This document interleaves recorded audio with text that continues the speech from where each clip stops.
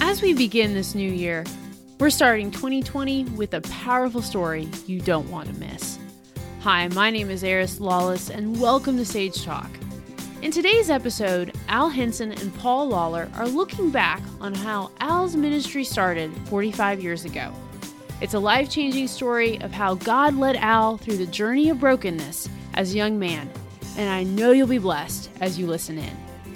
Al and Paul have over 75 years of pastoring between them, and they've spent decades walking among the nations, ministering to the persecuted church and the least of these. Let's join them as they shepherd the hearts of faithful servants and Christian leaders in today's edition of Sage Talk. Hi, this is Paul Lawler, and I am with Al Henson, founder of the Compassionate Hope Foundation, and this is Sage Talk.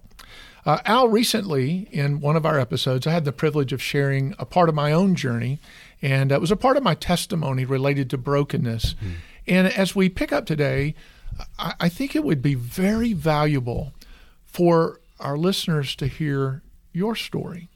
I'm mindful that there's some particular things that you have navigated as you've journeyed with Christ, particularly from age 9 into your early 20s. And I think that would be valuable for everyone, particularly our younger listeners, but really for people of all ages.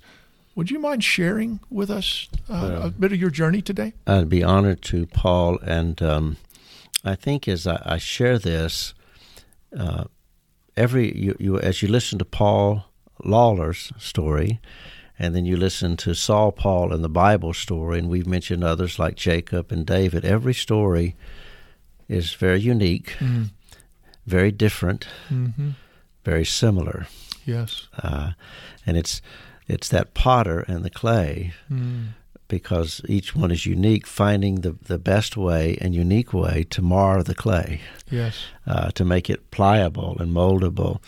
And so that's a part of my story. I want to give you the end before the beginning, but the end is that what brought me to brokenness was not some major human crisis like sickness or someone death or some trauma, but mine was the kindness of God. Wow. And I think that probably has a lot to do with my birth and my upbringing. My mother, who's still living now, is 84 years old, and a godly woman, my greatest cheerleader, prayer warrior, and servant, yes. As we've talked about servants, I think, in one of our episodes. But when she was a young woman, she loved God, and when she tells the story, she said, I watched people like Billy Graham being used of God. Yeah. And I thought, I wish I was a man so I could preach the gospel. Now, that was 50 years ago in thinking, when we all know that everyone is a minister full-time, should be a minister full-time, a full-time disciple and follower of Jesus. So she said, God, please give me a son. And I'll dedicate him to you. So I was conceived, and she tells the stories about how even in the womb she would put her hand on her stomach and pray for me. Wow. She'd read the Bible to me. Wow. She would worship God. And then I was born in sin, strong-willed. I'm sure she didn't know what she was getting, but a strong-willed rascal, really, in many ways. But it's interesting that by the time I was 9 years old, a Sunday school brat, and to get pens, I had read through the Bible 5 times by the time I was 9 years old. That is rare. Getting all this. And I do tell you that the motives and intentions were not about loving God necessarily, but, you read the Bible, it's powerful. Yeah. And it's sharp. And so 9 years old, you've read through the Bible 5 times. 5 times, yeah. I don't even know, has that ever happened before? But keep going now. But our church, which was a smaller country church, decided that they were going to have a youth Sunday. And Sunday morning, they were going to let the young people do various things, but the pastor would bring the message Sunday morning. But on Sunday night, they were going to let one of the young people bring the Sunday night message. Yes. And I was 9, and none of the teenagers volunteered. Oh, my goodness. So guess what I did? In my arrogance, I thought, I'll do it. Yes. I can do that. And I'm being honest. I look back now and discern the pride that was involved in that. And so I studied, and my message was around Moses. Mm-hmm. And it was around the burning bush. And it's interesting now when I look back, the insights that God was giving me. I feel like I was a lot like a Joseph, one that God had seen, looked into Joseph's heart at a young age, and had given him a dream and a vision, and then he was arrogant and prideful about it, and then God had to carry him through tremendous events with his brothers and sold in slavery and the imprisonment and all to bring him to a brokenness. But Acts will tell us in all of that process, but God was with him. Yeah. And we might say, based on our previous conversations about brokenness, that this was God's process with Joseph, and God was preparing the right path for Joseph to come to brokenness in his own life. Mm-hmm. And so that Sunday night, I was well prepared, and the theme of my message was that the bush, it wasn't the bush that mattered. What made this a very special bush was what was in the bush. Yeah. You think of a 9-year-old coming up with that kind of thought. And but then when I stood up, Paul, to preach, I couldn't get anything out of my mouth. Really? I couldn't get anything out of my mouth, and all of a sudden I realized God's not with me. The very message I'm going to preach. Wow. God is not with me. I'm just an old bush. Wow. And God gave me the strength to say to one of the deacons of the church, I got it out of my, would you come and pray? And when he prayed, I knelt behind and cried and said, God, I'm sorry. I repent. Please, God, would you be in this bush? Wow. And I would think there was a little brokenness there, but I preached. Our church hadn't had anyone saved in months, and we had 2 people come to Christ. Wow. And many of the adults were at the altars because God had moved into their hearts this great, that they could be a bush that God could burn in. Yes. I walked out of that church that night, went out into the churchyard, and I was consumed with the sense that this was what God wanted me to do. Wow. 9 years old. 9 years old. Now I want to back up. My dad had come to Christ, and when I was 2, 3, and 4 years old. My mom was a godly woman, and he had come to Christ through her influence, and a pastor had led him to the Lord. The pastor that led him to the Lord fell morally, and it confused my dad, frustrated my dad, and my dad pulled away from God and from the church. But I would always see my mom go to the altar almost every week and kneel, and she would pray for my dad. Yes. And I would go often because I loved my mom. There was a special attraction, still is. Yeah. I'd just follow her, and I'd often be there. Tears sometimes, not for my dad as much as for my mom. Yes. That I saw my mom brokenhearted. And little did I know that this was occurring all through my childhood and teenage years, and God was ministering to my soul and spirit a heart and compassion for others. Yes. That's interesting that now I have Compassion and Hope Foundation to the least of these all over Asia.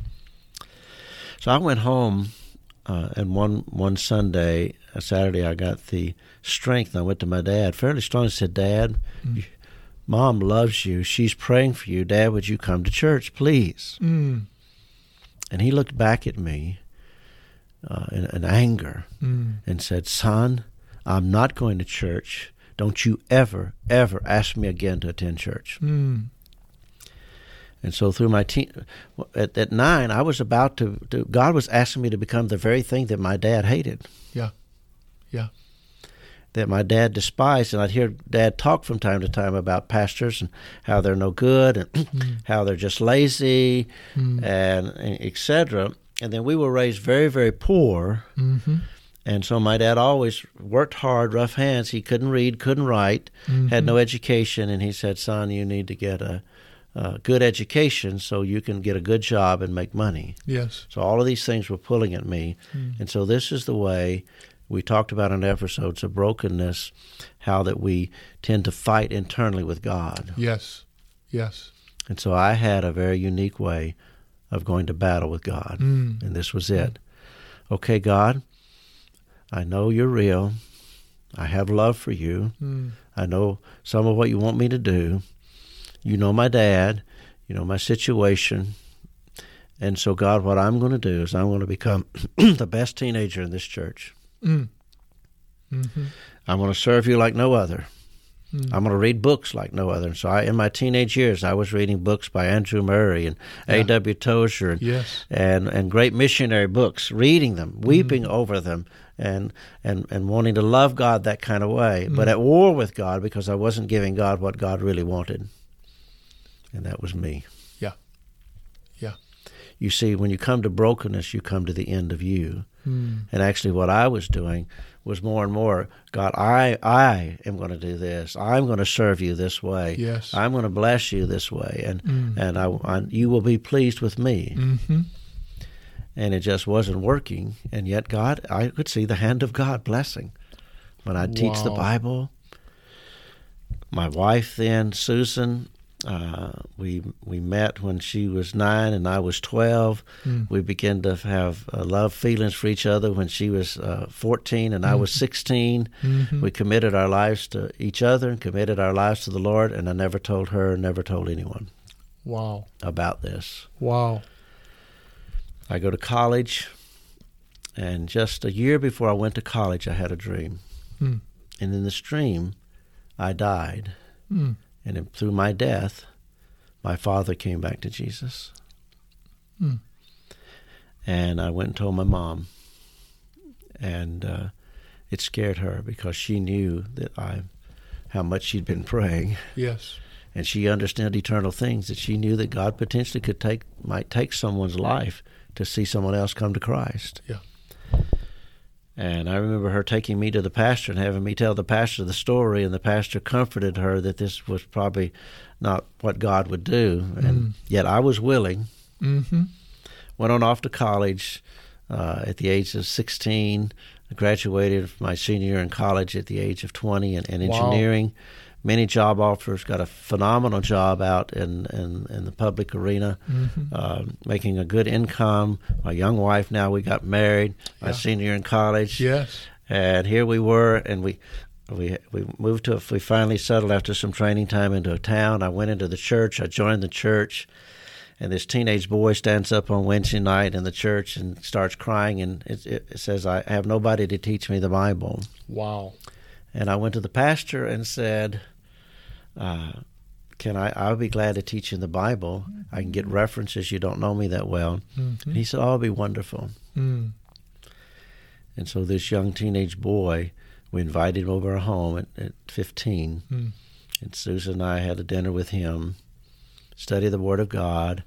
When he finished, I said, was this what you expected? Yeah. Oh, I love it. Can I invite another? Now, this is the kindness of God. Paul, over the next 10 months, Susan and I personally led over 80 young people to Christ. Wow, that's incredible. When we would gather, it was from one teenager, now the gatherings were at 120, 130. On this particular weekend, we gathered on Saturday, and we had a cookout and games, went into a barn and had a meeting inside of a barn that was supposed to end at about 8:30.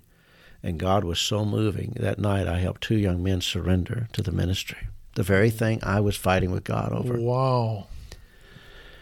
And I remember I called the pastor and said, I don't know what to do here because we're supposed to be back at the church. He said, okay, if we stay. I just don't think we should leave. Yeah. Yeah. And he said, sure, I'll go to the church and just tell the parents either to come out or come pick their kid up, or they're welcome to come join. Well, we left that place at 2 a.m. And now the church was a movement of God started in the church that continued to the next morning. The church service went to 2 o'clock in the afternoon. Wow. They said, let's go home. They picked the church service up at 5:30 or 6 that evening. It went to 9 or 10 with kids sharing and adults repenting. Wow. We were having a small revival. Yes. And here was this young man, 21 now, leading this thing, fighting God. Wow. Which I realized through that anyone can be hidden among us, could be resisting God, and we not actually know it. But I was so full.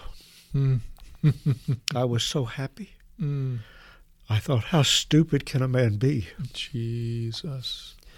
To want either have this or money. What do you want, this or a house? Yeah. And so finally I just went home, and I remember waking up, just trying to sleep, and I couldn't, waking up in the middle of the night at 2 a.m. that Monday morning. I looked over at my wife, who I'd loved, and we'd known each other, been married now about 1.5 years or so, and known each other 5 years prior to that, and loved each other, talked about me getting a good job, and that week we were going to go purchase 5 acres of land and a house. We were going to settle all of that. Wow. And I finally said, God, I can't do this anymore. I thought, what will my dad say? I'm going to become the very thing he despises. And so I get up, go in the living room, and I didn't say, Lord, I surrender. I didn't say, Lord, I yield to the ministry. I said, God, I'm done fighting with you. Wow. God, I am sick of how unloving I've been to you, how dishonoring I've been to you. Please, I want this old man dead. I'd read enough books that I already understood the self-life. I want this old man dead. Yes. And I want to live. Raise me up in you in the Spirit that I might live and walk with you. 3 quick things. I never felt so joyful. A 12-year battle had ended. Yes. And now I was at rest with God. Amen. And a deep brokenness was taking place in my life. I wondered what my wife would say. So the next evening, after we finished, I couldn't tell her at the table, and she goes and sits in the living room, and I finally just say, okay, I'm going to do it. I run in the living room, and I say, honey, I need to tell you something. She starts crying. She says, you don't have to tell me. I already know. Yes. Anyone around you knows it. Yes. She didn't say this, but I was thinking, she was thinking, you're the dummy that didn't see this before. But anyway, we embraced and hugged and prayed, and she said, you need to call your mom. Yes. And I called my mom, and my mom said, yes, praise the Lord. She was weeping. She said, I can tell you the night God called you. And she went back to that 9-year-old night. Wow. And she said, God clearly told me, you say nothing to him about this. This is between him and me. She said, I can't tell you how many people, pastors, have wanted to talk to you, but I told them, please don't talk to him, leave him. But it's just between him and God. Yes, that's so good, so wise. So it's like when we talked about brokenness, you rightfully said, this is a gift, and God was preparing that. I'd like to one final thing about my dad. Yeah. Just to show you the beauty of the Lord. That night when I surrendered, and I used the word dead, I follow. God said immediately to me, this is the answer to your dream. I wasn't speaking about a physical death. Yes. I was speaking about a brokenness, and where you would come to the end of you and find me. Yes. Went through seminary, and I came back, and we were going to start this church, and Mom was going to be the first one on the front row, you know. We were starting it back in our home area, and I thought, what do I do with my dad? If I don't invite him, maybe he'll feel like I don't want him to come. If I do invite him, I'll dishonor him because of what he told me when I was young. And finally I said, God, give me the words. And so I went to my dad, and this is what I said. Dad, I remember what you said to me when I was 7 or 8 years old. And I don't want to dishonor you, so I'm not asking you to come to church.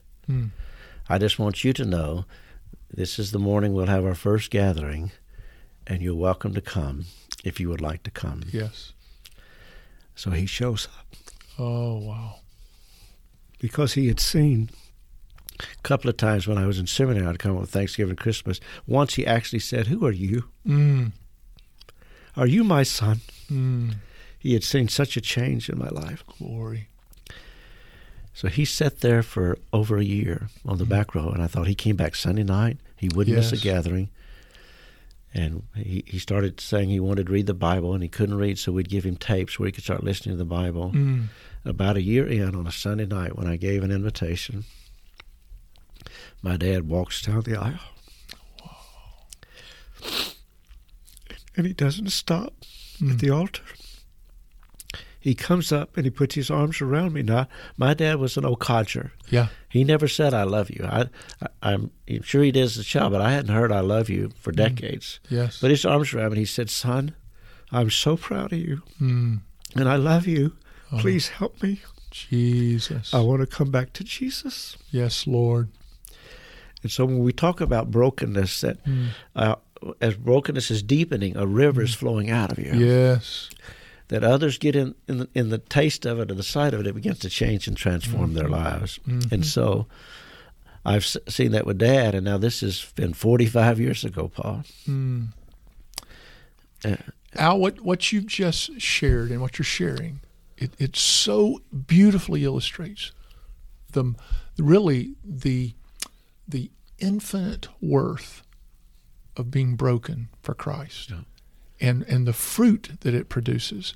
Now we're both aware that somebody listening to us right now is battling, and in that battle, there's a young woman or there's a young man or maybe someone at midlife or even older that God has put His hand on, and He's drawing them, and they're battling. What would you say to them? What would you speak into them?